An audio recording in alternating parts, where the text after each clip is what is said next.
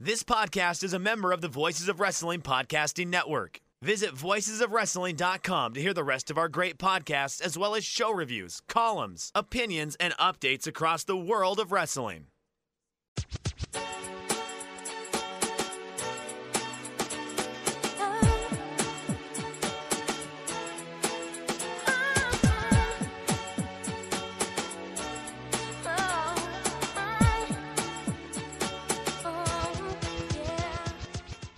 This is Everything Elite, the world's best podcast devoted exclusively to all elite wrestling and the elite extended universe.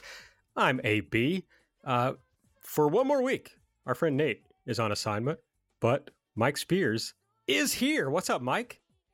Hey, y'all. It's your old pal, Iron Mike Spears. It's been a interesting weekend for me. Just did not expect Miami to win yesterday. I fell asleep during that game, like right after I flipped over from Dynamite. I fired off that tweet about the ACC is the kid with the knife running around an above ground pool, and us, the viewers, are the parents. But yeah, Miami got a top 25 win yesterday, which is kind of insane. Considering the stats of the team, the dog is crazy. Luckily, he's taking a nap right now. But it's been a long one for me as of late. How have you been?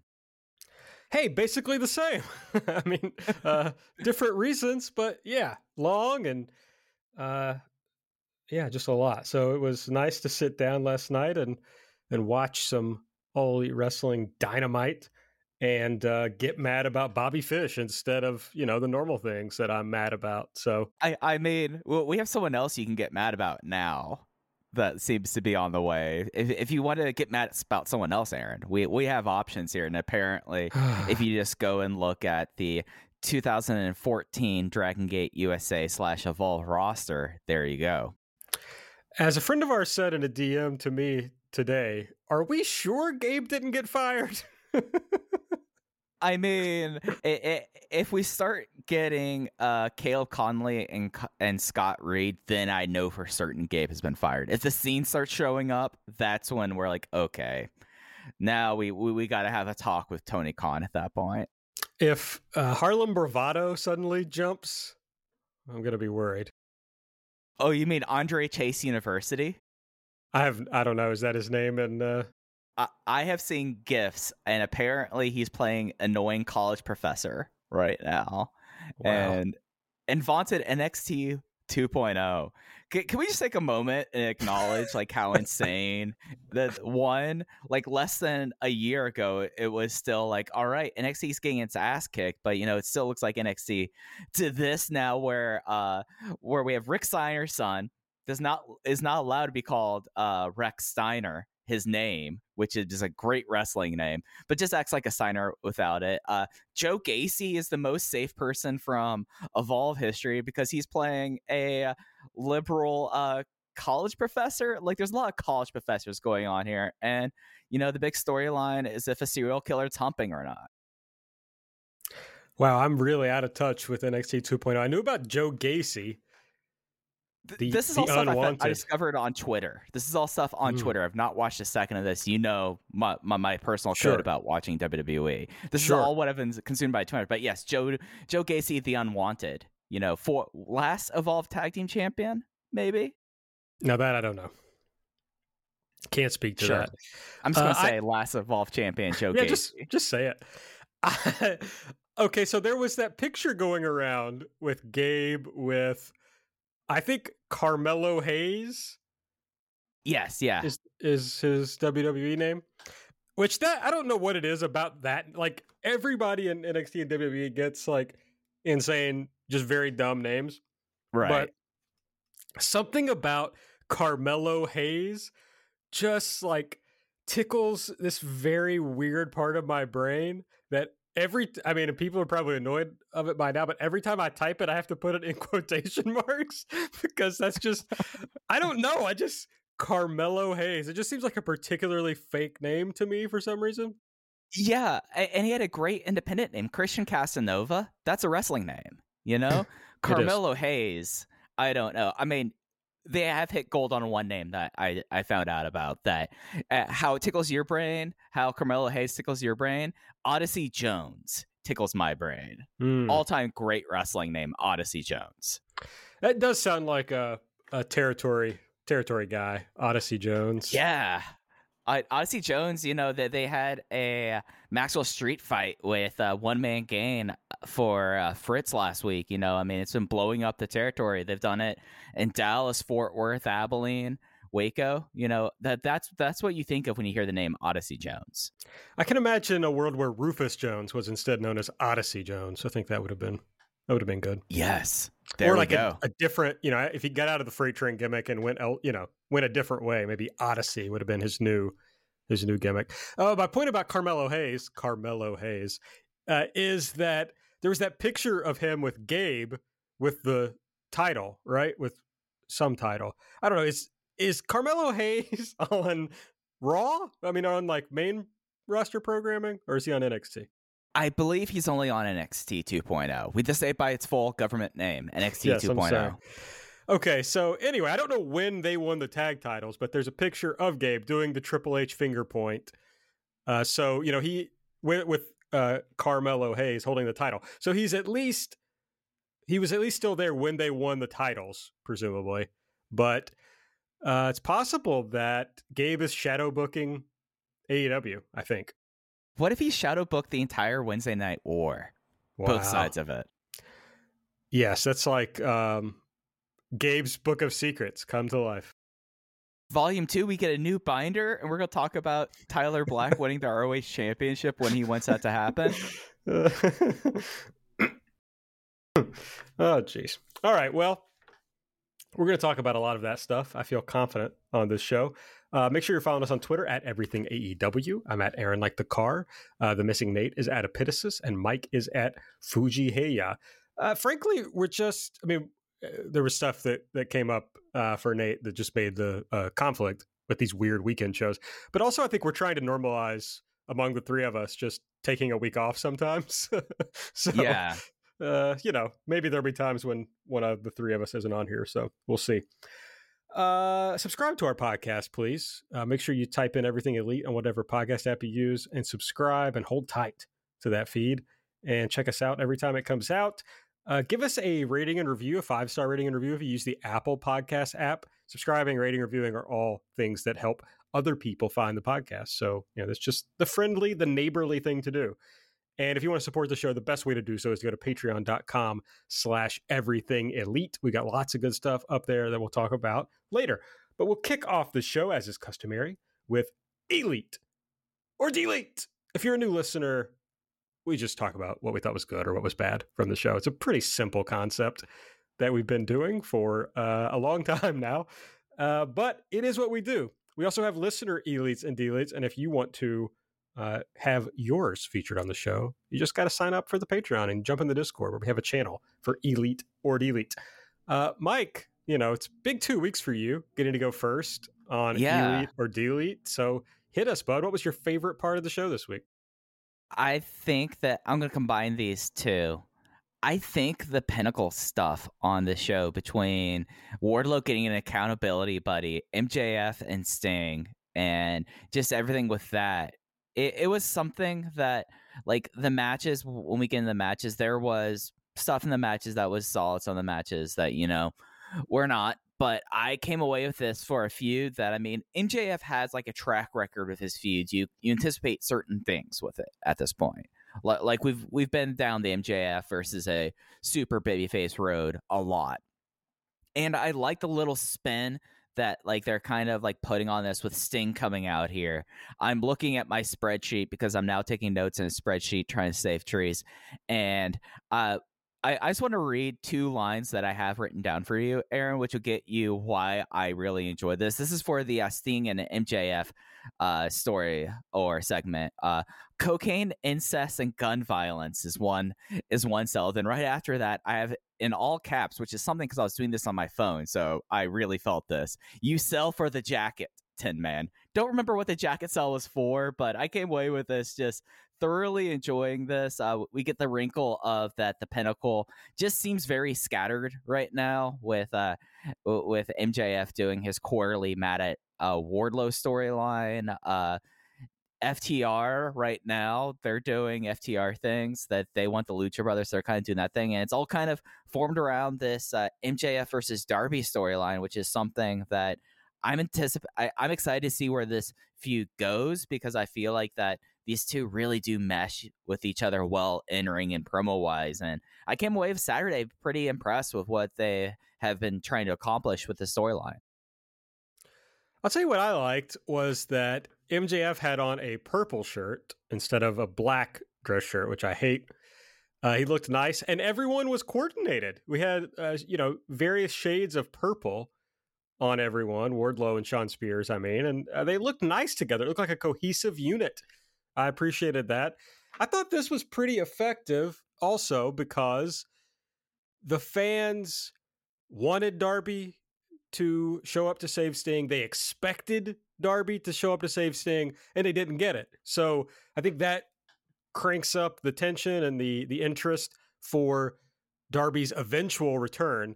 My fantasy booking of Darby's return is that he should show up wearing, in the front row, and he has. It's kind of like what they did with the on this show. I think maybe it was on Rampage. I don't remember exactly, where the guys in the front row had the Las Superanas masks on.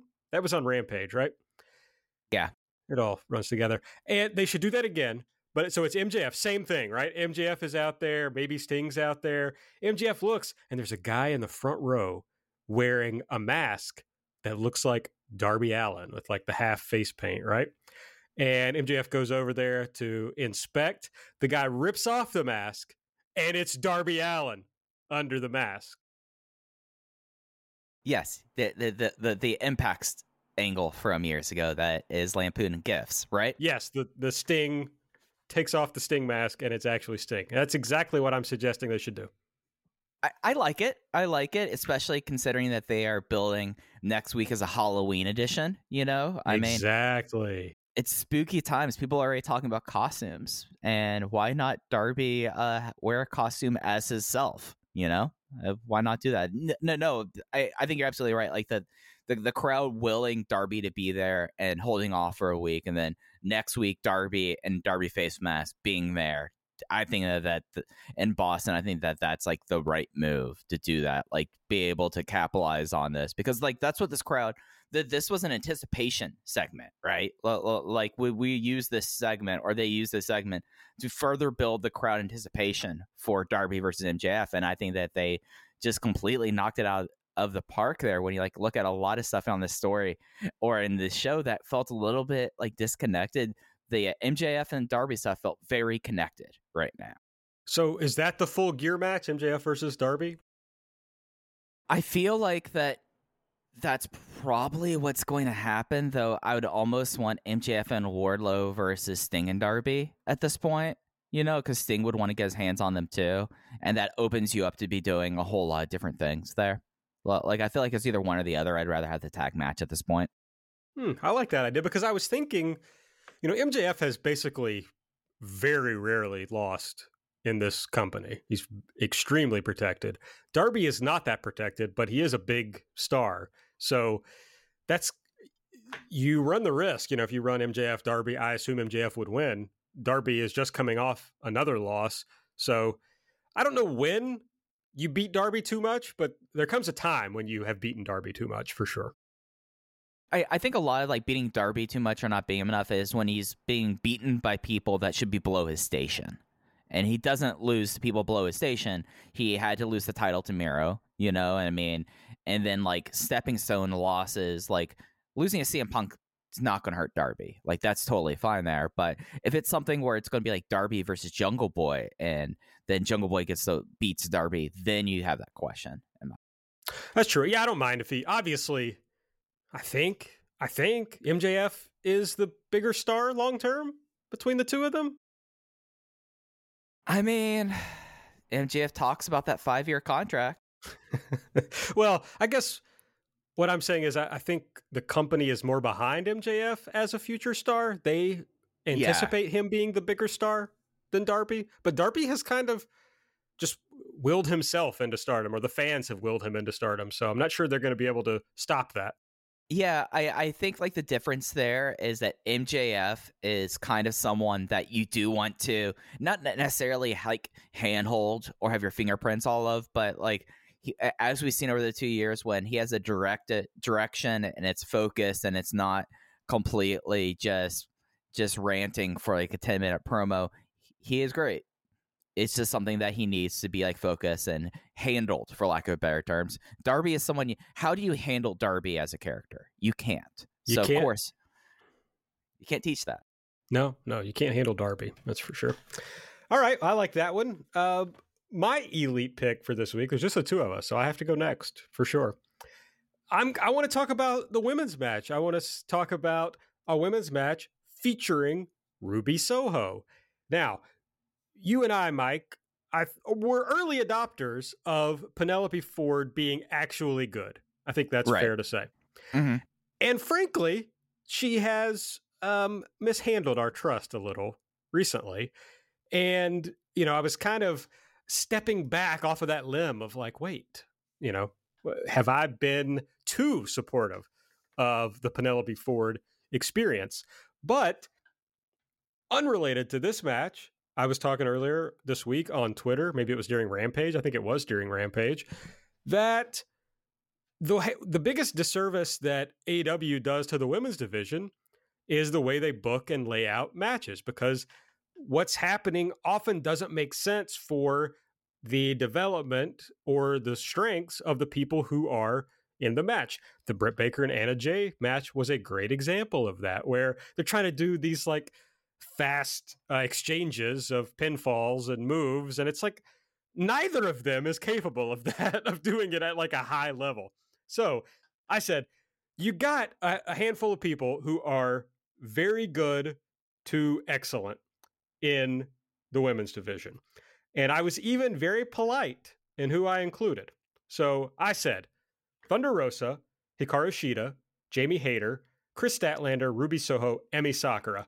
And because even though I don't agree with this, a lot of people do think Serena Deeb is also very good to excellent. So my point was, you take those people and you make sure they are in one of them is in every match on television until you've, increased your depth in the division. Do more tags, more trios, etc. But you put one of them in there because they can help the other person. So Penelope Ford comes out, has a match with Ruby Soho, and you're like, oh yeah, Penelope Ford is good. So I forget who said this, so I'm sorry for not crediting you, but they said, oh yeah, Penelope Ford is very good when she's the second best person in the match. And that's 100% true. This played to her strengths because Ruby could do the heavy lifting and Penelope could do what she's good at. So I love this match. I thought it was a good step for the division. Of course, there often are a step forward and 3 steps back with this thing, but this is proof of concept. Do this, keep doing it, and I think everybody will ultimately get better and succeed more.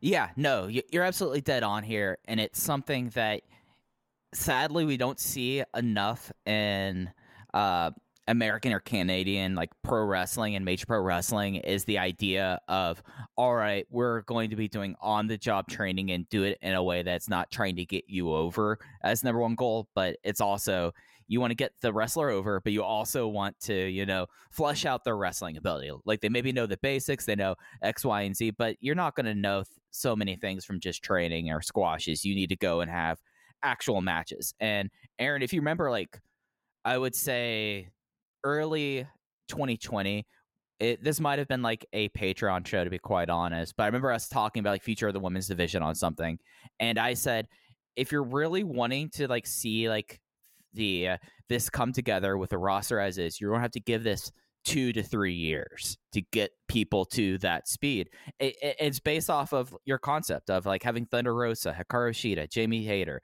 Chris Statlander, Ruby Soho, Emi Sakura, and others that like the fact that you have Ryo Mizunami over right now, the fact that I don't if this is going to be a spoiler for someone, I'm sorry, I'm just going to say her name anyways. The fact that Riho's back in the country and is working dark, like these are the things that need to be happening. It's just because you look at this to build up your own native roster. Like these are like if you ask me, I think that Kylan King should be having matches with Jamie Hayter or a program Jamie Hayter right now and be attached basically to her for the next 6 months.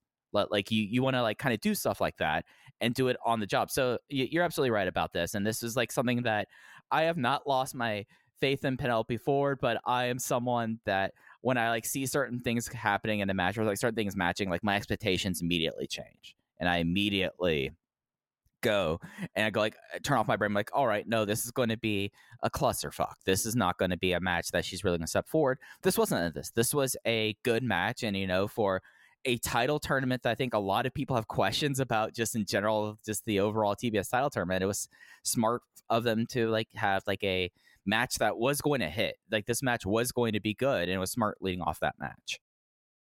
Yeah, I mean, think even about Britt's run. Who are her best matches with? Hikaru Shida, Thunder Rosa. Mm-hmm. I wonder why. Yeah. I mean, Britt has improved a lot, but she also just became a bigger star, which covers a whole lot of sins. When, you know, like in that Rampage match, she turns to the camera and winks, or I guess the camera is on her and she winks. That kind of shit makes you forget about the shitty 80% speed segment that they just had in the match, because you're like, oh yeah, this person rocks. Who cares? She's got all the charisma in the world. So well, you're over. You don't have to be a good wrestler when you're fucking over, and she's realized that, and it works. And she's become a decent enough wrestler that when you add in her being over and her understanding charisma and her own charisma, it pieces a passable record wrestler to someone that becomes must see. Right. Yeah, it's, you know, in over the past however many years and nowadays, you have to get over a lot of times by being a very good wrestler. That's often the easiest way to get over.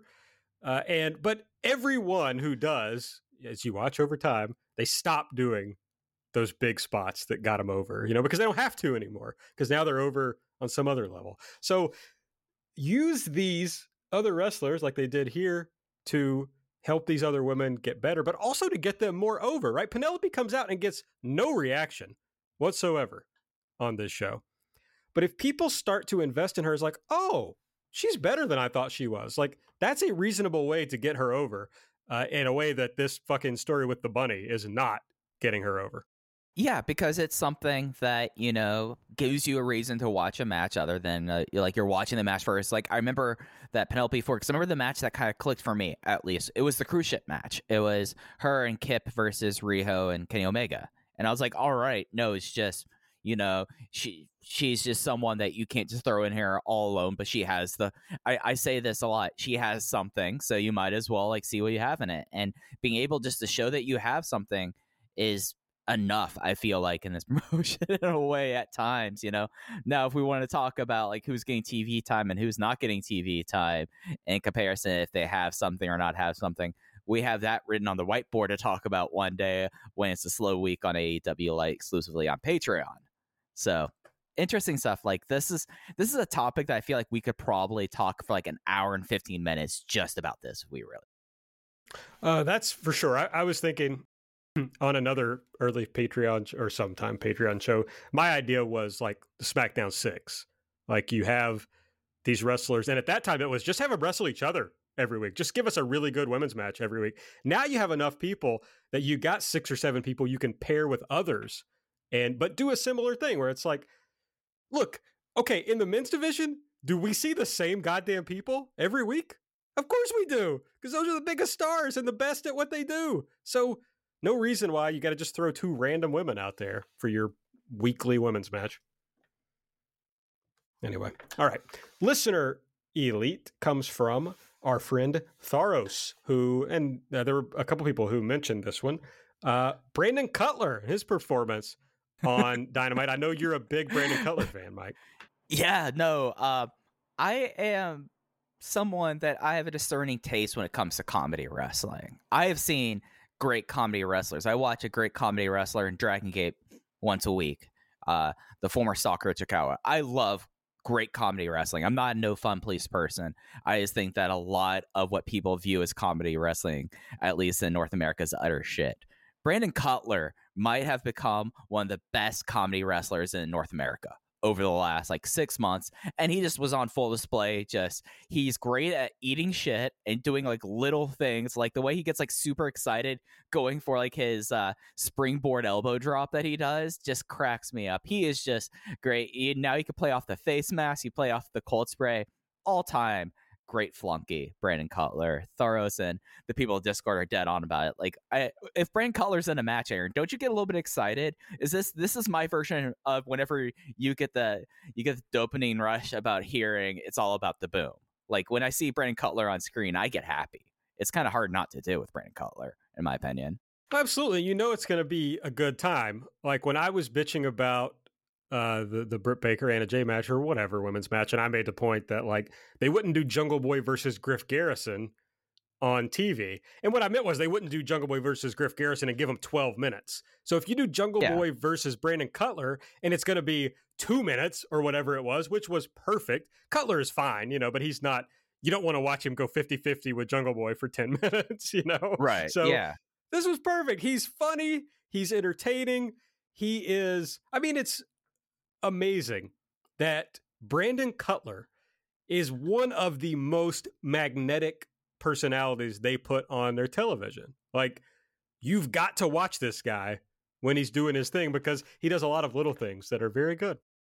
Yeah, no, I mean, it's something that, like, he adds a lot to the Elite Act. When he is by himself, he does just, like, the right amount of stuff there. He's enough of a fundamentally good wrestler that he understands, like, I could just add this to my stuff and it still looks great. And, you know, it's something that, like, he's not going to have 12-minute matches, like, off your point. Like, it's just not the purpose here. But having, like, a 5-minute total squash where he then gets clowned upon and gets his ass kicked to like feature more deeply in a bigger story, that's perfect use of him. Like, that's what you should be using a flunky like this is like how you have someone in your group that's going to be eating all the pinfalls, but he's also going to remain over because he's just so entertaining. So it was a true accomplishment there. Like, Brandon Cutler's great for sure. Tony Khan definitely getting the best bang for his buck with Brandon Cutler. And when it comes to gambling, you always want to make sure you're getting the best bang for your buck. That's why you should bet with MyBookie.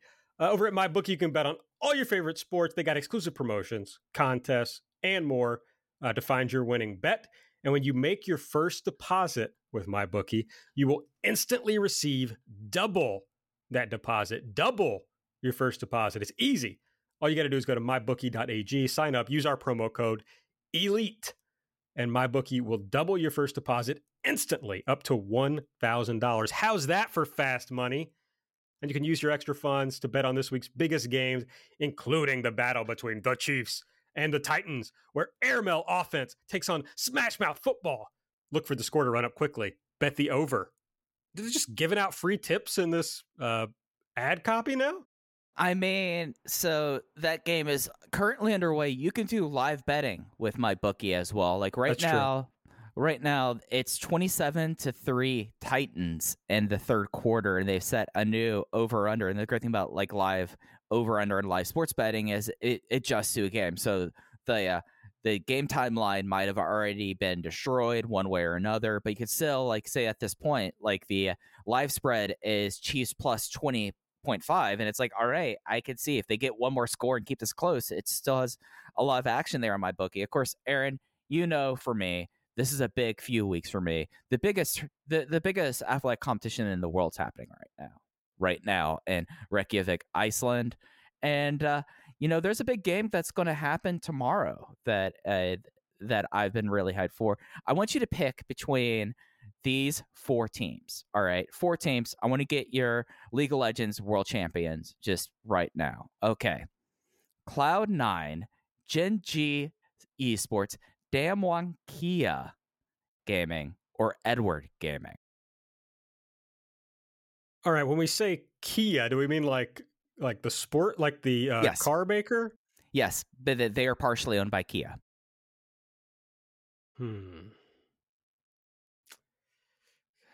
I gotta go with the Kia team. I'm going Kia. Damwon won today, 3-0. Yes. And, Yes. they are right now have a big semifinals matchup against T1, formerly known as SK Telecom T1, because in Asia, they all get bought by actual corporations, like Sure. telephones, Kia cars. Whereas in the United States, they had a big argument happening because of cryptocurrency, when you include crypto in titles. So there we go. But you can bet on all of that on MyBookie. Absolutely. Now, the promotion for doubling your deposit is only available for a limited time, so don't miss out. You just head to mybookie.ag, use our promo code ELITE, and secure your double deposit bonus today. That's promo code ELITE, so you can double your funds to double your winnings. Bet anything, anytime, anywhere with MyBookie. All right, let's talk about what we didn't like from the show last night. Mike, what would you delete from this episode? Yeah, this was a pretty wild episode, Dynamite. Like this had a baseline of how I usually expect their weekend Dynamites to be, like energy wise and all of that. I'm just gonna bury something we talked up top. There wasn't a lot of stuff that stuck out to me as incredibly egregious. However, I do want to actually no, I'm not going to talk about this. I'm pulling an audible right here. All right, Man of the Year and this Inner Circle storyline. The fact that Sammy Guevara is putting up, like, leaving the Inner Circle as a stipulation in this TNT title match against Ethan Page, like, it has no meaning now. Like, he's left the group and has come back before. They've already said that this group is not going to ever break up. Like it's always going to be a thing that happens. Why should anyone buy that as a stipulation? Like, there's no reason in the world that, like, if Sammy Guevara said you're going to leave the Inner Circle forever, Sammy should be like, okay, yeah, that's cool. Because we've known that he'll just walk right back in. There's, like, no power to that stake here. And it's something that, like, it seems like they're already kind of changing. Like, they wanted to originally do, like, open challenge Sammy, and now we're getting a him versus Ethan Page here. Like, that's a real Wrestle Circus main event, if you ask me. And just very hard for me to get into, and a dumb stipulation. Just dumb, in my opinion. That is a dumb stipulation. I agree with that completely.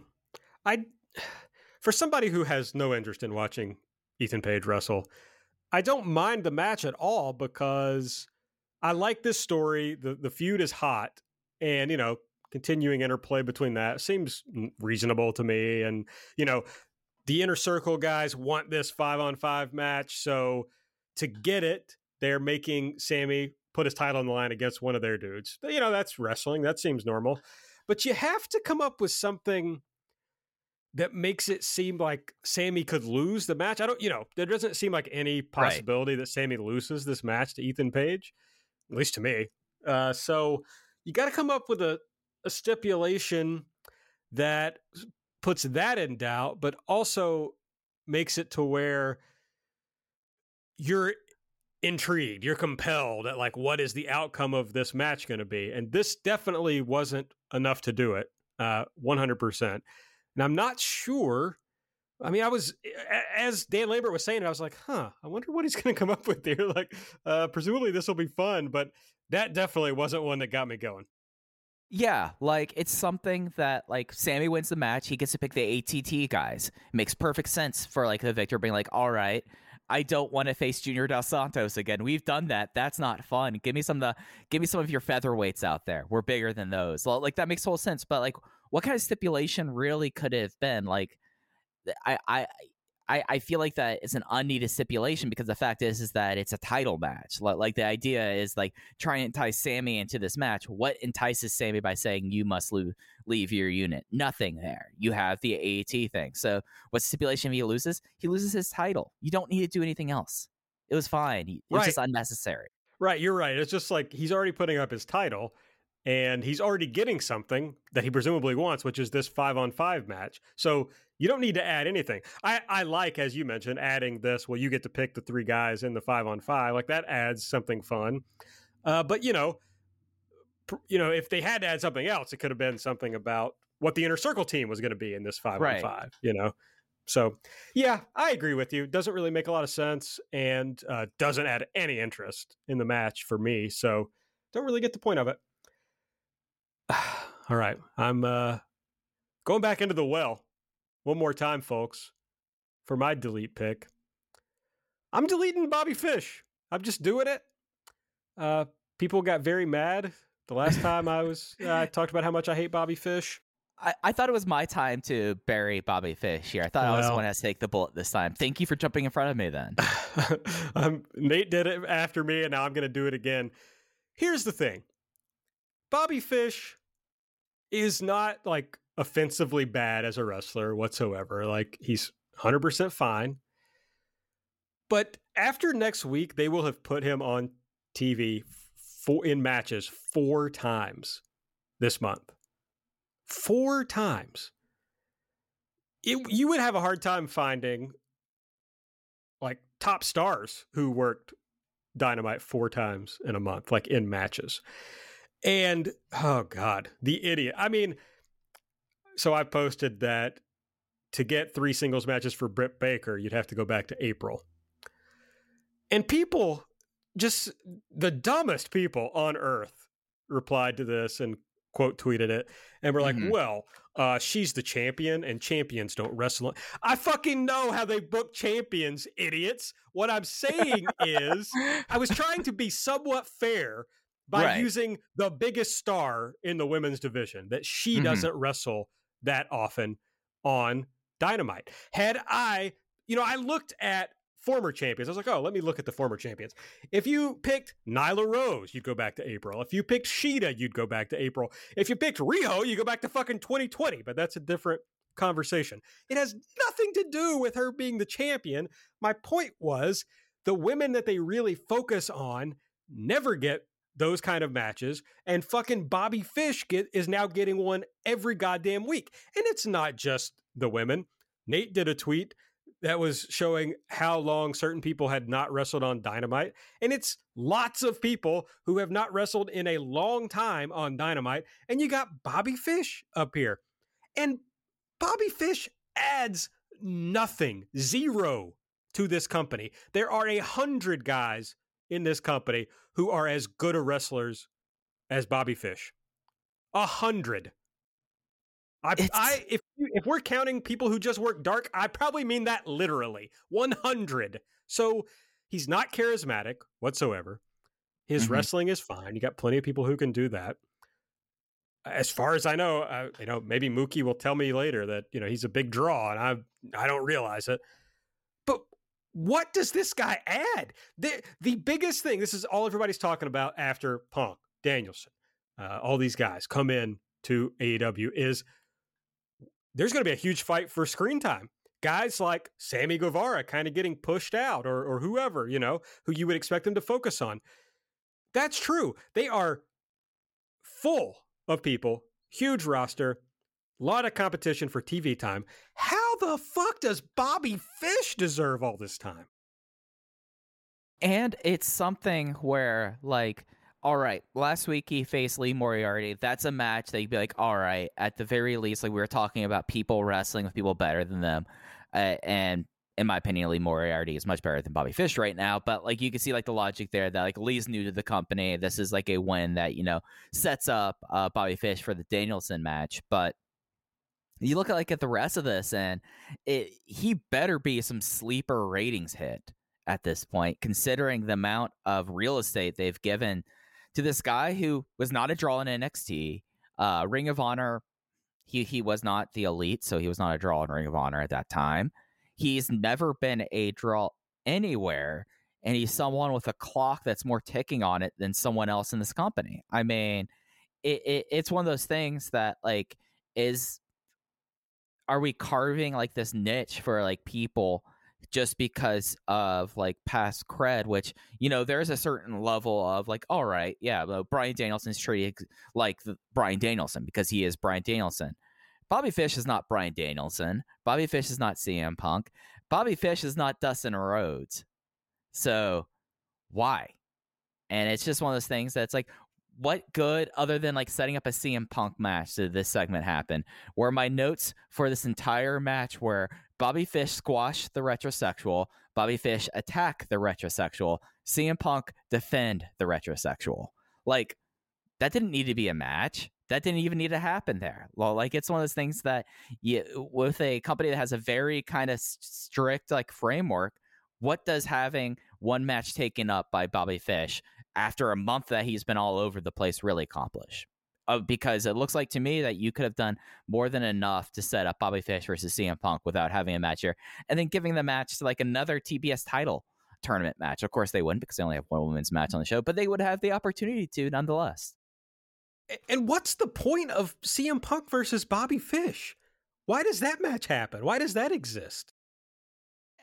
Punk needs to like get in a storyline. Like it's Yeah. But even if you don't have a storyline, yeah, this isn't a storyline worth getting. No, and give me Punk versus somebody who might learn something from Punk, who like the experience would be helpful to them in some way. Get some sort of star power rub off of it. Not Bobby Fish. Anything. I cannot sort it, except that it reeks, and this is like, I feel bad comparing this person to Bobby Fish, but it reeks of the Christian thing where it's like a guy that Tony just loved at a certain time. He was just a favorite of certain types of people. And I think Bobby Fish is similar in a much different way. Christian was obviously an actual star and actually drew money in wrestling, but it reeks of like, oh, at a certain time, I was very fond of this guy. So now I get to put him on my television show, which, you know, I guess that's America. Congratulations. But it's not fun for the rest of us. That's a capitalism. That is a capitalism for sure. Anyway, as you know, our friend Judge Jeff Jones wrote on the YouTube video title, CM Punk and the rest of us are sick of seeing Bobby Fish. We're tired of it. Do you think that Judge Jeff Jones slipped that one by? Maybe there's a little bit of personal feeling going on there. The judge. Man, is he going to like bring out Sid Justice at this point? God, now that I would pop for that. See, that's the thing. What I'm really mad about is that I want to be the son of a billionaire who runs my own wrestling company, so I can book the guys I liked. That's really what I would want to see. I mean, Low Ki would be the champion of my company. I would just do the dumb shit that he wanted to do so that he wouldn't walk out. You know, just the guys I like is what I really would like to see. I mean, if I had the power here, I'm basically going to restart Dragon Gate USA, but make it good this time. You know, I mean, we all wish that we would be able to have the screen time and the seemingly infinite checkbook to sign people that were a part of acts that we liked as kids or as young people. But, you know, we don't live in that world, sadly, but we do live in a world that someone does get to do that. And Bobby Fish is all over AEW programming because of that. Man, it's fucking brutal. Absolutely brutal. Okay, the listener delete. I really wanted to get your thoughts on this, Mike, is the reason I picked it out. So, our friend Guy, aka Super Deformed, is listener delete. Dirty Sign Guy getting ejected. So, if you're not familiar with Dirty Sign Guy, there was a guy, and this like 5 people, maybe more. 10 people maybe get this reference, but I swear to God, I thought it was Thomas Massey. He looked a lot like Thomas Massey to me, but he was like weirdly yelling. He was sitting down like on the hard cam side in like the 3rd or 4th row. He was yelling at people, and then he started holding up signs. I think the first one was "I love Twinks," and that quickly got taken away from him. He had one that said "Cream Pie Me Sammy," and that was taken away from him. And then ultimately he was apparently just told to leave the arena. So some people were pro his ejection. Some people were anti his ejection. Mike, where do you come down on Dirty Sign Guy? You just wanted to do this one to see if I was going to say cream pie on air, weren't you? I'm just going to get that right out there, and just, I've already said it there. You know, we live in a society, and I believe that we live in a society that if someone wants to state their sexual predilections about twinks, they should be able to. Now, you can't go into a place with like a sign with just saying fuck. You know, like that's what, like, I think it kind of like this. Like, I think in spirit, I want Dirty Sign Guy there everywhere, but we live in a society, and, you know, if you yell fire in a movie theater, I guess. If you talk about wanting Sammy to cream pie you, you're just going to get the rest of the audience too horny and not pay attention to wrestling. Apparently, it's just too powerful. Yeah. All right. Well, I mean, the purpose of including this was solely to get you to talk about it and see what you would say. So, I cut you off at the knees there. I was not going to squirm. I just said it within like the first sentence. The most I was going to get about it. Yeah. No. I mean, did you think that you should be able to have signs about getting cream pie by wrestlers at a wrestling show? At a wrestling show, fine, but on the hard cam side, no. It just like made me physically uncomfortable, and I just did not want to keep looking at it, so I was glad he was gone. It's just how I feel. Fair enough. Yeah. I still need to go back, and I think it was last week where you said something about coming on this show, so I need to go back and clip that still. You're just going to make a super cut of like the times that like I will like say things just because, one, I know it pops you, and two, because I know you're probably in the back of your mind like, I'm going to get Mike saying dirty things. It does make me laugh. I do enjoy it. In the hobby, it's not easy being a fan of ripping packs or repacks. We hype ourselves up thinking, maybe I can pull a Ken Griffey Jr. rookie card, but with zero transparency on available cards and hit rates, it's all just a shot in the dark. Until now. Introducing slab packs from arenaclub.com, the only repack that provides real value, a complete view of all possible cards, and clear hit rates for each one. Now, when I buy slab packs at Arena Club, it finally feels like I know what I'm getting. I was able to open an Arena Club slab pack, and I'll be honest, it was a lot better than what you normally do. Say you go to a card show, and there's a random innocuous brown bag of cards, and yeah, you can open it and look, it's going to be junk. You know what I mean? Like, you know what you're probably going to get in those. Maybe you find that fun, and sometimes I do. Sometimes I like just opening up cards and saying, hey, look at some random cards or whatever. But if you're really in this game to find value and find particular cards, it sucks to have to buy these mystery packs, and it ends up being, almost nothing, nothing of value. Not with Arena Club. You can display, again, of all available cards, hit rates, grading, so you know that when you're opening up the slab pack, you are going to get something valuable. You are getting something good. And Arena Club, in addition to having those great slab packs we just talked about, is also a marketplace for card collecting, buying, trading, selling, displaying, all that sort of stuff.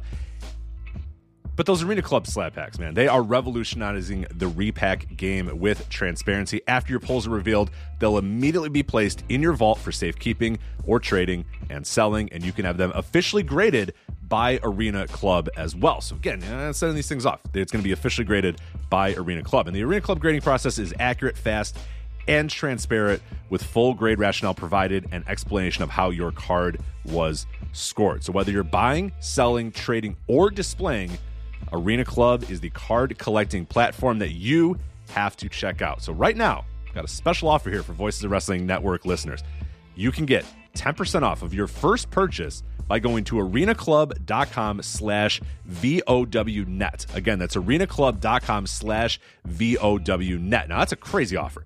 That's 10% off a $400 slab pack. $40 off right there. 10% off your first purchase. No matter what that purchase is, 10% off. Again, that's arenaclub.com/VOWnet. arenaclub.com/VOWnet for 10% off your first purchase on Arena Club. And we thank them for sponsoring the Voices of Wrestling Podcast Network. All right, let's run down the rest of the show. They kicked off with a match in the AEW World Title Eliminator Tournament. Bryan Danielson versus Dustin Rhodes. And Danielson was victorious with a guillotine choke. We got a capital G and a capital M. Good match. It was very deliberate at the first part of it, but it kept the crowd like you're able to do. Well, like that was like one of those things about Danielson going back to the American Dragon is like, keeping a crowd with it when he's doing deliberate like rib work. Like he was like driving knees into Dustin Rhodes partway through the match, and it was like, that plays off in the end, but the crowd was for it there. And it's something here that I did have a line in my notes about that I Love Twink sign that I first noticed in this match, and camera cutting to Anthony Nese in the front row there during this. But yeah, no, this was a fine match. This was having a good match. I like the fact that the knee work enabled Danielson to do the guillotine, but also apply body scissors, where it's like, no, the body scissors isn't just about grounding him. He's already worked that asset there. Now he's really trying to squeeze out the oxygen at this point. So I thought this was successful. I mean, having a good match to open up your show, I mean, that's pretty textbook AEW at this point. Yes, and I think a lot of people like this a lot more than I did, and I don't want to be a wet blanket. I just had an idea in my mind of what it might be like and like the interesting ways you could do what Dustin Rhodes is good at versus the things that Bryan Danielson is good at. And that's what I really wanted to see.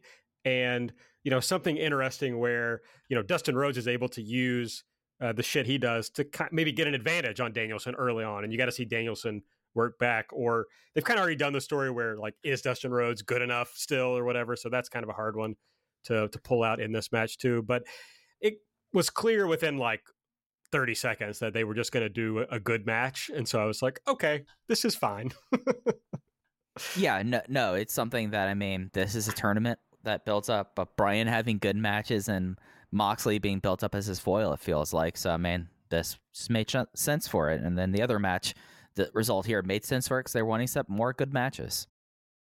But very cool that Danielson continues to finish matches in different ways. I think that's a cool thing about what he's doing on this run. And it makes you definitely have to pay closer attention to his matches because you can't be sure when the finish is coming, except that it'll be at least 12 minutes after it starts. Right, yeah. I mean, they should do like a Flash Bisakuni finish just so that people aren't like settling in and being like, all right, we wait until we get notice if they're going to do a time call for us to kind of really hone in on stuff. But I think that's why him like using the knees to the stomach to like set up an aspect to his finish kind of paid off in the match and kept it interesting in that regard. Yeah, if you want to do true Inokiism, there's got to be some 5-minute matches that just end abruptly.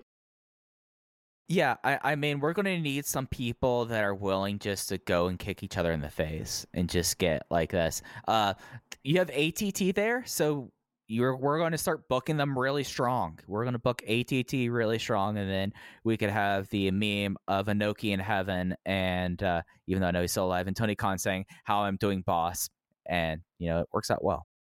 Yeah, you can just do Danielson, if you true Inokiism, you just do Danielson versus Masvidal, or whatever.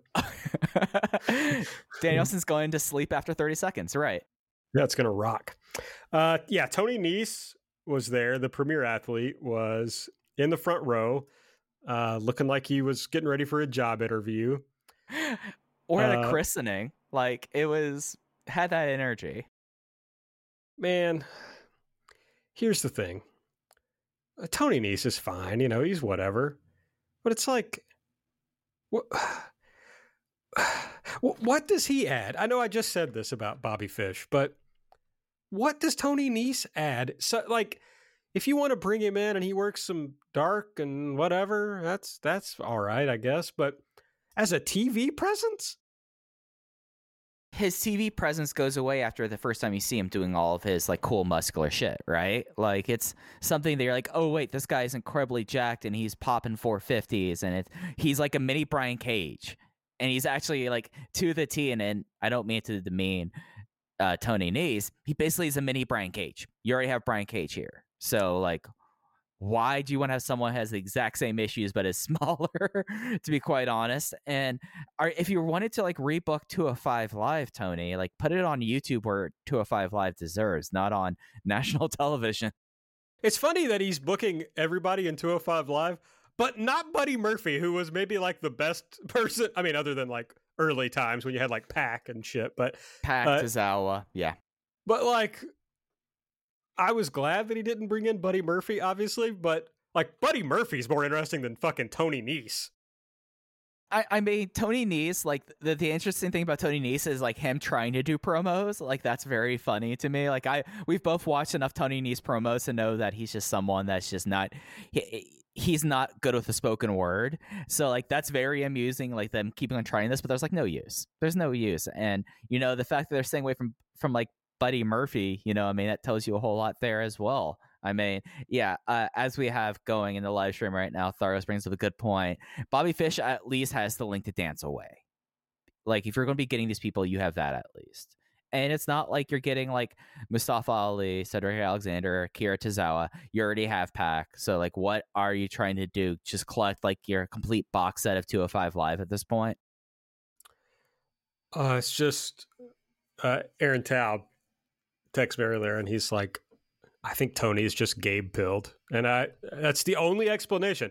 Yeah. It's the only explanation. It's the only one, man. Yeah, man. All right. The Super Elite were backstage. Omega says it's almost Halloween. And teaming with Hanger was always like Halloween because he was cosplaying as a cowboy. But Kenny says he knows the real Hangman, and he knows that Hangman is a coward and scared of him. Decent. Good thing kind of building up there. No Hangman this week. So needing to have Omega kind of build up that foil there and to play into their history. And, this accomplished what it's out to do. I don't think Omega's a great promo by any stretch of imagination, but I felt like that this, line by line, I felt like this is perfect for the tone for the program. I thought this was really successful.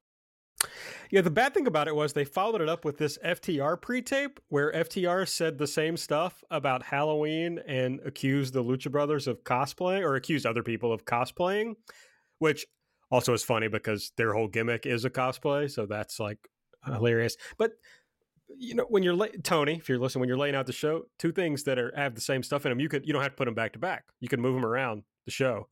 And this, I don't think there was any reason this had to be early on with FTR. But anyway, they're building up to the fact they pointed out that they lost the AEW titles at Full Gear last year. So, they're trying to build toward getting a shot at Full Gear at the Lucha Brothers this year.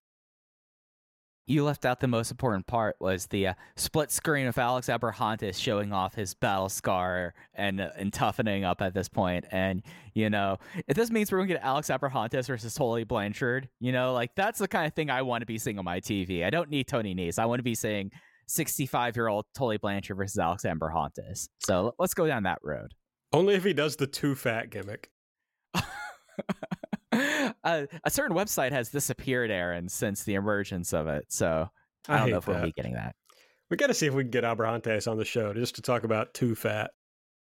I have a lot of questions about Northeast Pennsylvania indies in the 2000s. So yeah, absolutely. I was thinking about, as I often do, Everything Burns 2017 the other day. And I looked at the card and I was trying to decide how many of those people we could book for a podcast to talk about Everything Burns 2017. And I think the answer is most of them. Basically everyone who is not signed with WWE, I would say. We probably wouldn't even have to pay maybe any of them, but not very much. Yeah. I mean, I'd make sure everyone gets consideration, of for course, the time. Of course. It would be sad if we ended up paying them more than, Gabe paid them for that booking. We could very easily do that, I'm confident. Yeah. Anyway, still just brainstorming ideas for the 5-year anniversary of FIP Everything Burns 2017, which is coming up soon. Then we had the Sting and MJF thing, which we talked about. The only thing you didn't talk about was the reference to Lex Luger. So I was kind of hoping Lex would come out, but he didn't. Yeah, no. Reference to Lex Luger, reference to cocaine, reference to incest. This was a wild MJF kind of thing. Like MJF actually, it was like completely insane, but in the right way for me in this segment. We had Britt Baker backstage with Tony Schiavone. They announced that Britt versus Ty is going to be the Full Gear match.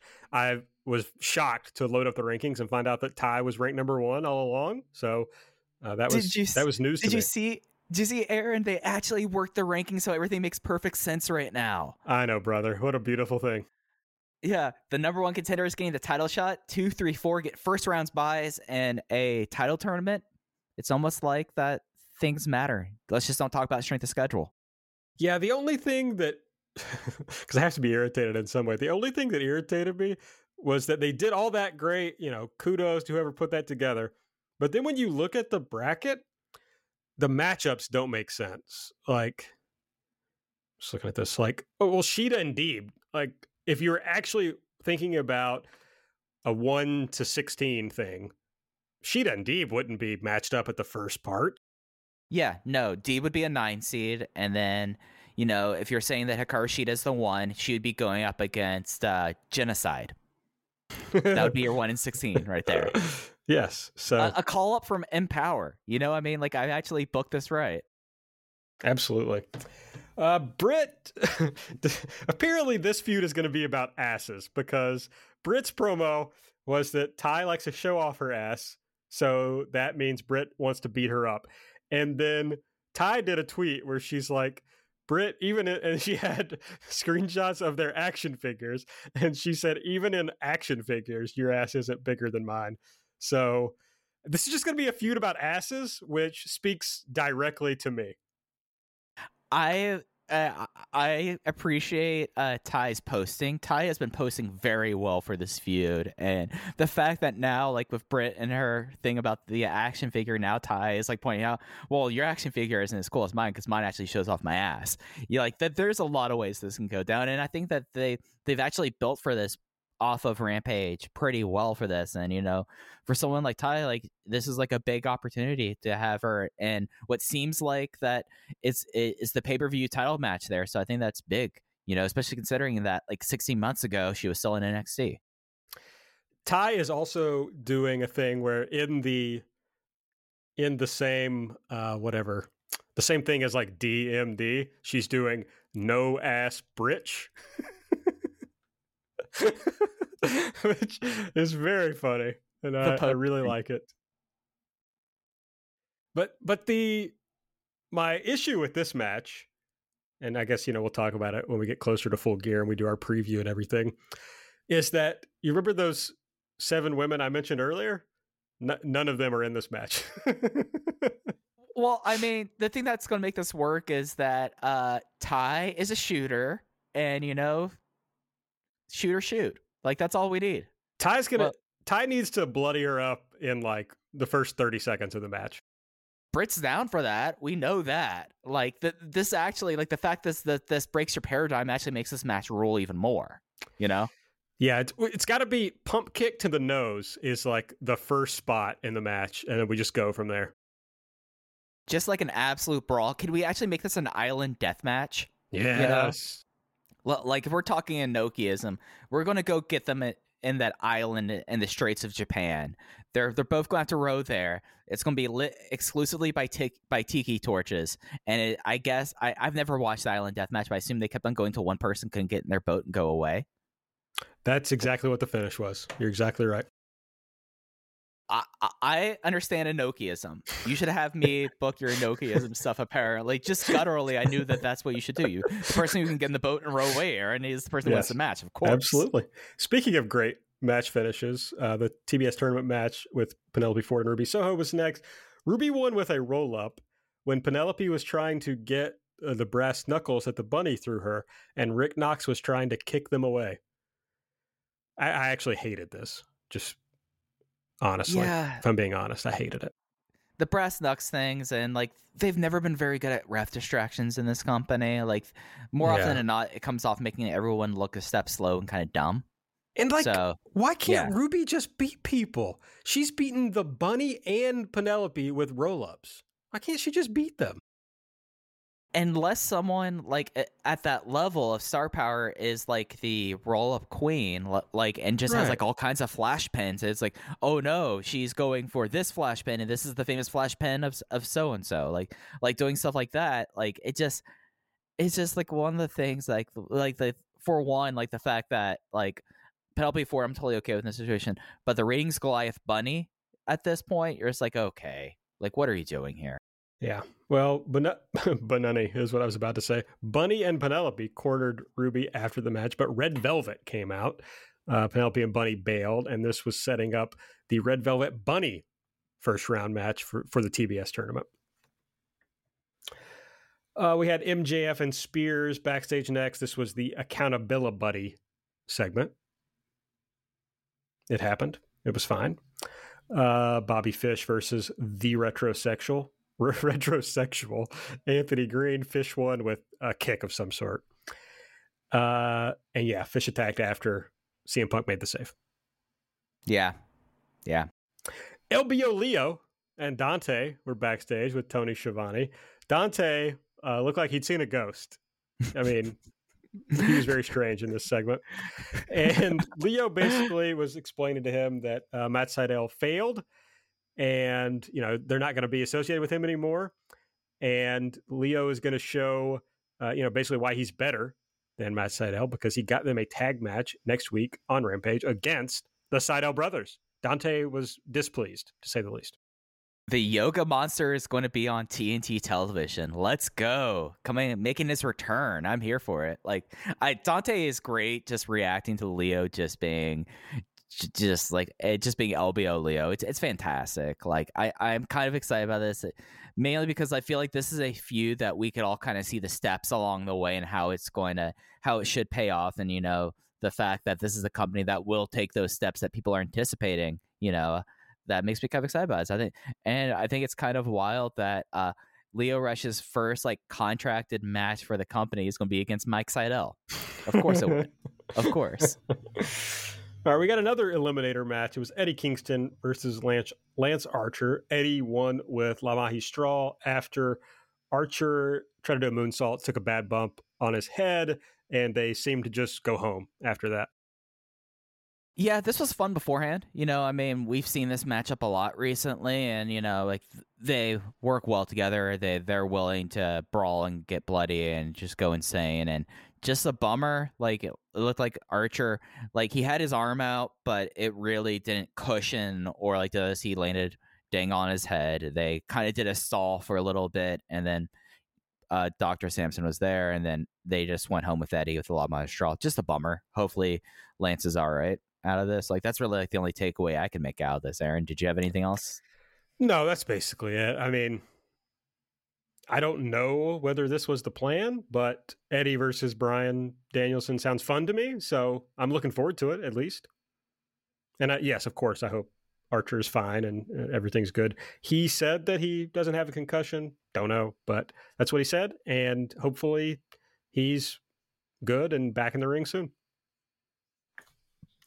Next was the Men of the Year and Dan Lambert thing that we talked about off the top with Sammy and blah, blah, blah, related to the Inner Circle American Top Team thing.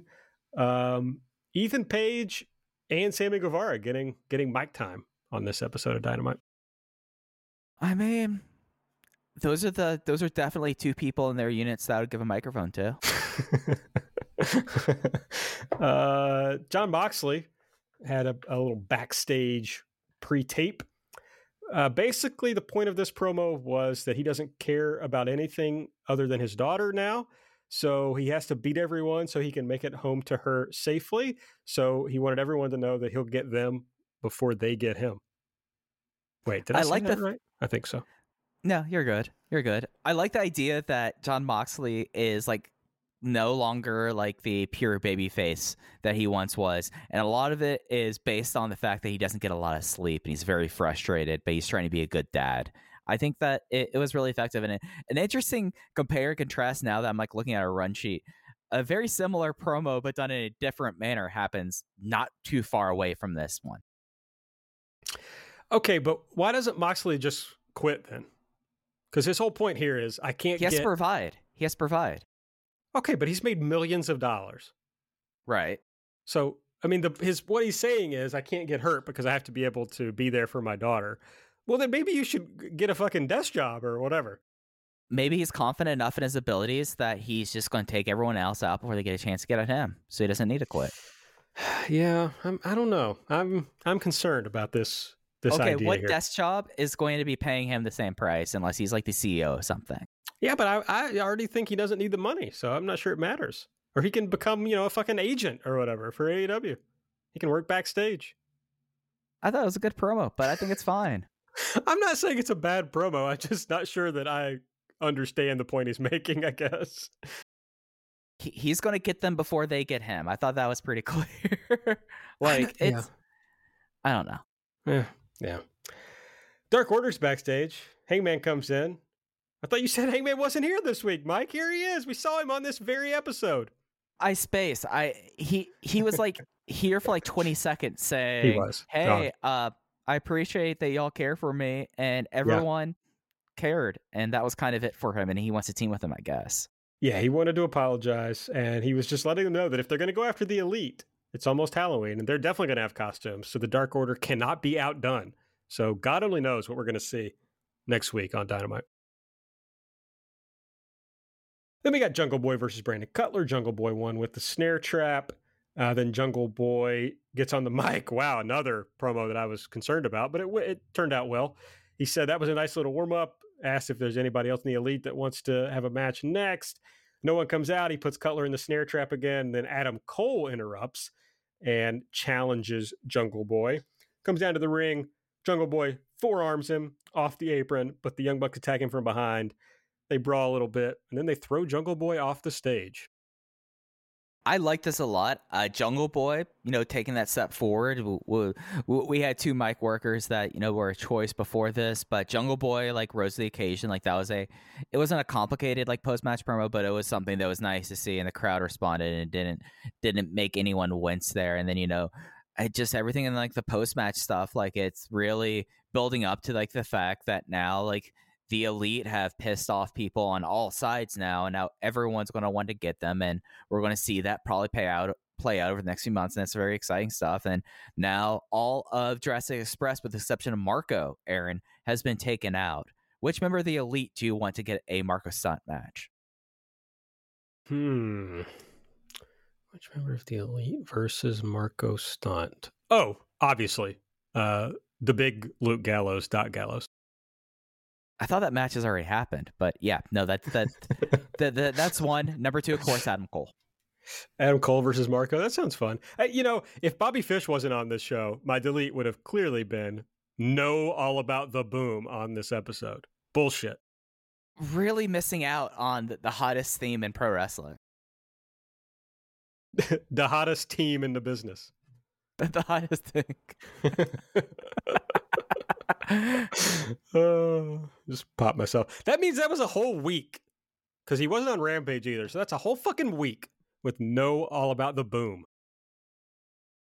I did put it in my notes and bold, know all about the boom during this thing. Ugh. So I'd be playing that thing as much as you play Judas. You play Judas way too much. Give us more of the ruckus. We want the ruckus. People are saying that more and more each day. Bring the ruckus. Interesting on this show, who had friends and who didn't. CM Punk saved the retrosexual, but he did not save Sting. And they have a connection, and no one else came out to save Sting either. Look at AEW Chaos right now versus AEW Hantai. AEW Chaos, you have Eddie Kingston. He was busy. He had a match coming up right after that. You had Jon Moxley, who, sleep deprivation right now. Darby's injured. They need to start filling out the ranks there. CM Punk wants to be a member of AEW Chaos. He has to go out and save AEW Chaos member Sting, because we didn't get that. The retrosexual gets saved. Ruby Soho gets saved. Yeah. But Sting doesn't, and Jungle Boy doesn't. Yeah. Christian was not there for a reason. It makes sense. He had to lose his title, right? And they had to do an Impact thing afterwards. But so you don't have him. Danielson had a match earlier. He could have come out, But there are people there that should have had his back. You're right. Where's his bros when he needs them? I know. Miro had a pre-tape, and he's mad that God is ignoring him. But he declares that he will become God's favorite champion again. And he will, on the way, snap 1,000 necks, and the destruction that he does is on God. Yeah, this is the promo that felt like was just the inverse of Jon Moxley's promo, because both of them just want to get home. They both are serving people. Jon Moxley serving his daughter, and Miro is serving his wife and God, and he's mad at God right now. So having two very similar promos within 15 minutes of each other, but solid. They should do an angle where Mox gets mad at his daughter. No. Keep that in idea banks. Okay. And wow, how has this match not come up yet on the show? It's all everyone talked about. We buried it till an hour 10 deep into the show. Main event, Malachi Black versus Cody 3. Cody wins with the Tiger Driver 98. Just as everyone expected, Cody has a Tiger Driver 98 here. It's a Cody match where he had the crowd back. Did he? He was getting a reaction. And Cody sucks. By the time Arn came out and all of that, when everything kind of played off there, the crowd were with it by the finish. Maybe not as hot as they probably intended, but if you compare this to where Cody was at in the first or in the second match, two completely different worlds, I would say. I'm not sure I agree with that. I mean, we did have some Cody supporters. There's no doubt about it. You could hear some Cody chants, but it seemed like a Malachi Black crowd to me. And I felt like there were boos and just like a lack of reaction when he was the one who won the match. You see, I thought that like for everything that this match was and how like they played off of it, the fact that Cody won with the Tiger Driver, like that was just very back to basics for Cody. That was just, Cody doing Cody things. And it's something that like, I feel like we're going to be experiencing this for a long time with Cody now. That's like some crowds, it's going to be left up to interpretation how one really responds to it. I thought this was a fine Cody match. I thought that this was not as fun as the first one, but had enough like chaos like than the second one. Not one of his best Cody matches, but I came away with this going like, all right, this is what I expected. Black isn't hurt too much. Andrade comes out towards the end. Like it accomplished what it set out to accomplish without causing too much collateral damage, I would say. The match itself was good. It was all the shit that happened was fun. Like it was fun to watch for sure.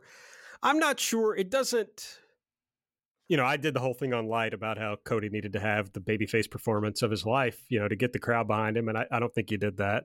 And I don't think they didn't work out a story in this match to me that explained how Cody was able to beat Black. Like he got his head kicked off.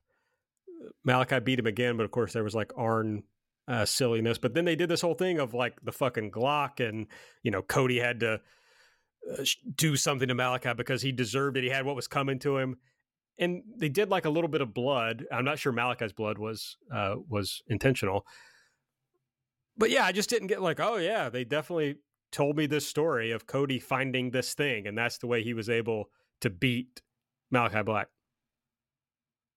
Yeah, it wasn't like him, like just like shooting halves, and like doing like amateur stuff. It was just like maybe it's that I didn't expect it to be like truly like back to basics, even though the way they did it, because it's just like it's Cody.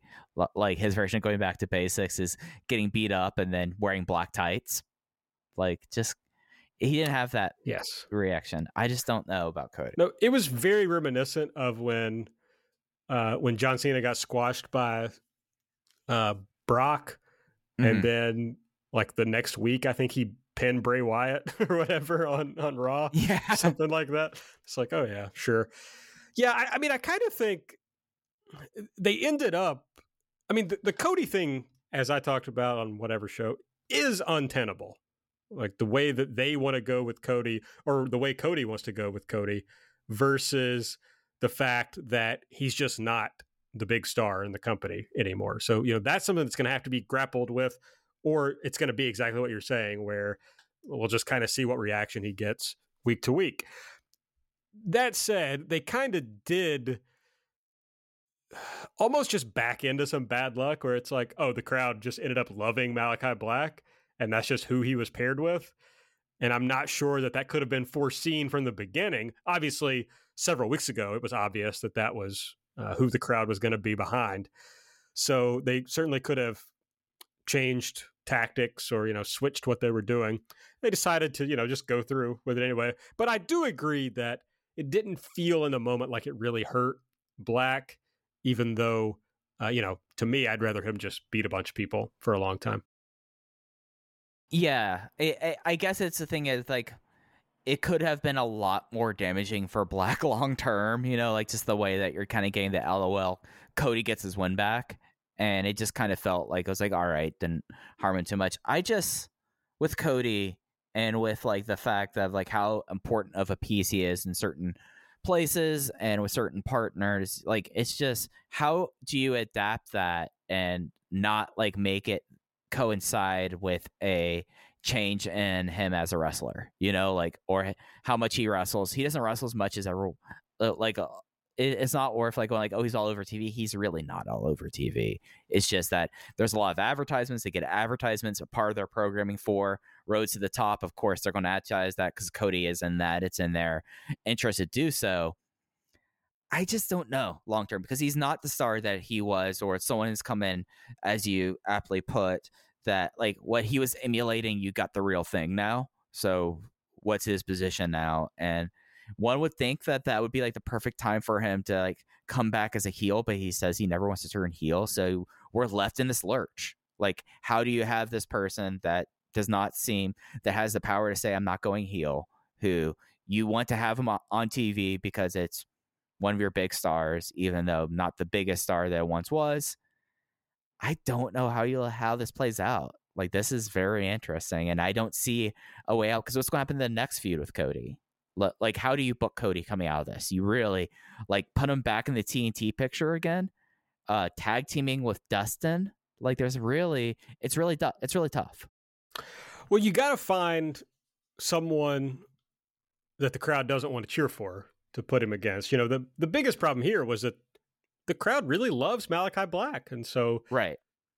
It just so happens that the as I've argued many times on the show, the natural state of being for a wrestling fan is to cheer one of the persons or teams and boo the other one in the match. So if Malachi Black is good, then Cody is bad, and that's just how it is. So you're gonna have to match him up with people who the crowd is gonna want to see him beat, and we'll see how, this may have been a one-off thing. He's not going to be as big a star as he was before, but maybe against other people, the crowd is happy to cheer for him. So we'll see if that's true. If not, then you got real problems that you got to start figuring out how you're going to handle it. So I don't know. But the one thing we haven't mentioned is, as everyone said, we all thought he was about to do a pedigree to win this match, which would have, my reaction to this would be 100% different if he had won with a pedigree. I would have said it was perfect and he should be the champion immediately. So, very sad that he didn't finish him off with the pedigree instead. Yeah, no, it's going to be what that next title feud, what the next feud is going to be with him, to kind of really tell, because like Malachi Black was an interesting case as someone that a lot more over than I think anticipated, and a lot more positively over, and not as a heel. So we'll have to see what's up next with him. Look, he's had some bizarre feuds now that I'm like sitting back and thinking about the whole factory feud. Like now, like it's just like one of those things now that we have some hindsight. I'm just like, Cody, man, like you are the square peg in a round hole trying to figure out how you work right now. Yes. We're going to talk about Rampage, because we usually talk about it on the Patreon on Saturdays.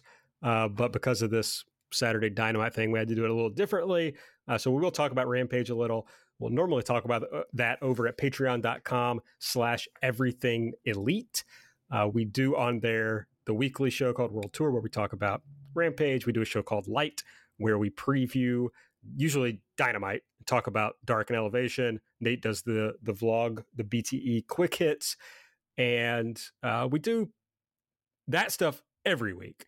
Then we do lots of other stuff. Mike, you just had part of your series called Mike's Tea Break, where you talked about the reopening of wrestling in Japan. Yeah, so as Japan is now reaching states of vaccination that completely makes America look so dumb, considering when Japan really geared that up there, and the latest state of emergency expiring without the idea that they're going to have a new one. It seems like, and there's supposed to be another release coming out next few weeks, that Japan is moving towards the new normal. And I spent time talking about all of the major promotions and like how things are and what we kind of expect coming out of it, with my own kind of bent towards things. Like there's certain things that like you don't really like expect me to necessarily be all in on certain things, but it was a fun time and people seem to like it. So yeah, that's up there. And with everything getting back to normal next week, we'll be back to our normal schedule, I think. Absolutely. And there's plenty of other bonus stuff we do. Of course, next month we'll have a Full Gear preview over there on the Patreon. We'll have a retrospective. I'm confident we'll look back at last year's Full Gear. That's what we usually do. And then we'll do an instant reaction show right after Full Gear, where we talk about what just happened on Full Gear. That's normal stuff that we do. But we do, like what Mike's talking about with this tea break, just kind of whatever we want to talk about, whatever we think is interesting or compelling or fun, we'll talk about it. I got something cooking that I don't want to talk about yet because I haven't recorded it yet. But yeah, we got that. And we have a Discord that's a lot of fun. So if you sign up, make sure you connect your Patreon with your Discord and join us and chat with us. But yeah, let's talk about Rampage real quick from this week. We'd usually do 30 minutes to an hour on Rampage, I would say. Yeah. We're not going to do that right now because, it's out of date completely. But let's talk about, was there anything, well, I mean, quickly, we had Orange Cassidy beat Powerhouse Hobbs with a mousetrap.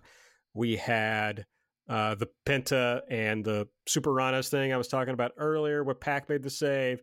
Britt Baker versus Anna Jay, where Britt won. And then we had Pac versus Andrade in the main event. Yeah, so that's what happened. But was there anything that stood out to you about Rampage that you wanted to talk about?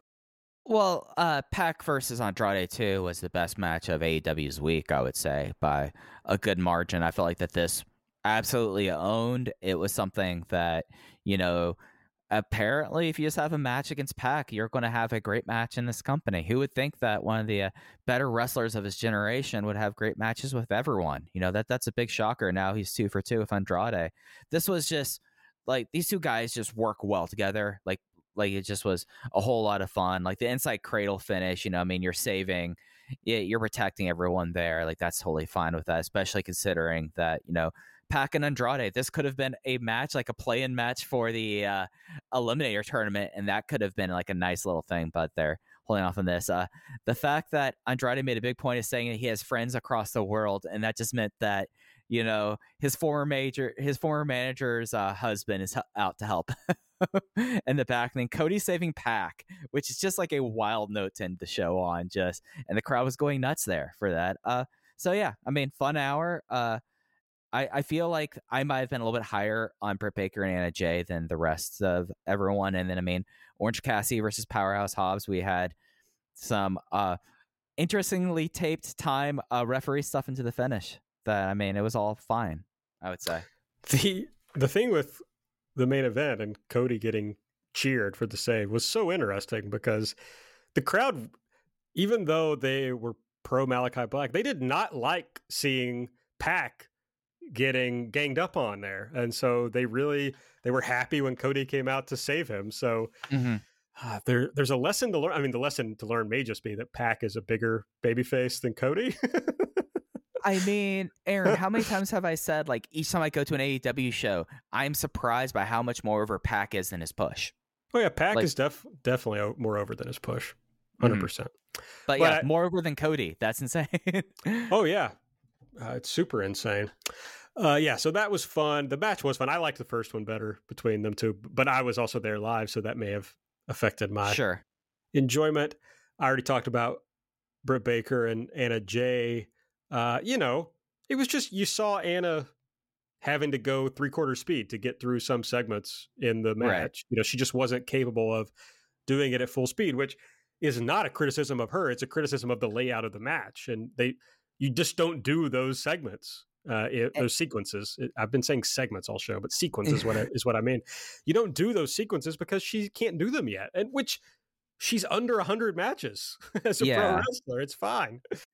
And it's also something that, I mean, I'm trying to think, she's had some other matches on YouTube content, but this was like her first like big singles match coming back, and it's still not getting a lot of time in the ring for her at this stage. I mean, it kind of was set up to be that way, like, of course it was worked at that speed because you've not set them up to succeed. I mean, the big thing I took away from it is like, all right, the portions that I could tell, like that Anna, like that they slowed down for, and it looked fine, it just was slow. I could tell that's like, all right, everything's like really thought through. Like Anna Jay has something.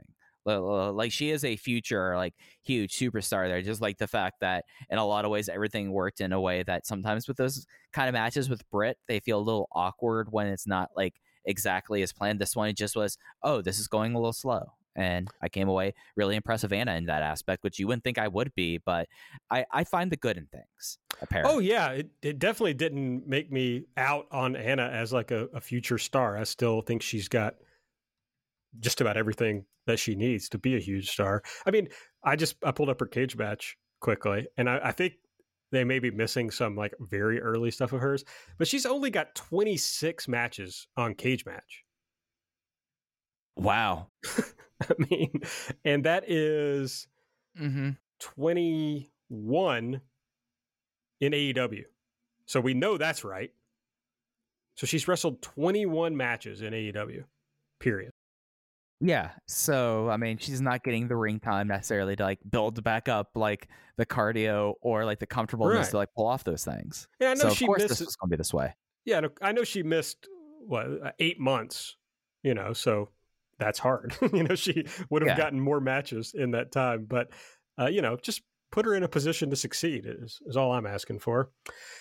And then the opener, the Orange Cassidy and Powerhouse Hobbs match. Hobbs was so fucking good in this. Like pulling out the torture rack, I thought that was sick. And when they did torture rack on Friday and then mentioned Lex Luger on Saturday, I was like, is Lex coming in? What are we doing with Lex here? I know he's busy doing his like, religion stuff or whatever, I think, on Twitter. But would love, I like Lex, so that'd be nice. But this was great. Finishes whatever, I guess. I would just have rather seen Hobbs win, but I'm not mad about it. Yeah, no, this would have been like a nice, fun upset if Hobbs won over Orange Cassidy. Orange Cassidy, as I said on Light this week, only thing Orange Cassidy has to do to like get himself back over is just have his music a hit. So like this could have been theirs, but I thought Hobbs looked great here in this. It just was kind of the referee stuff towards the end. It was clear what they were doing with that, and I just kind of rolled my eyes and went along with my day. Yeah, for sure. Next week on Dynamite, they're going to be in Boston. We've got the Dark Order versus the Elite in an Atomicos match. TNT title, Sammy Guevara versus Ethan Page. The TBS tournament, Hikaru Shida versus Serena Deeb. The Eliminator tournament, Jon Moxley versus 10. And CM Punk versus Bobby Fish. It's a weird show.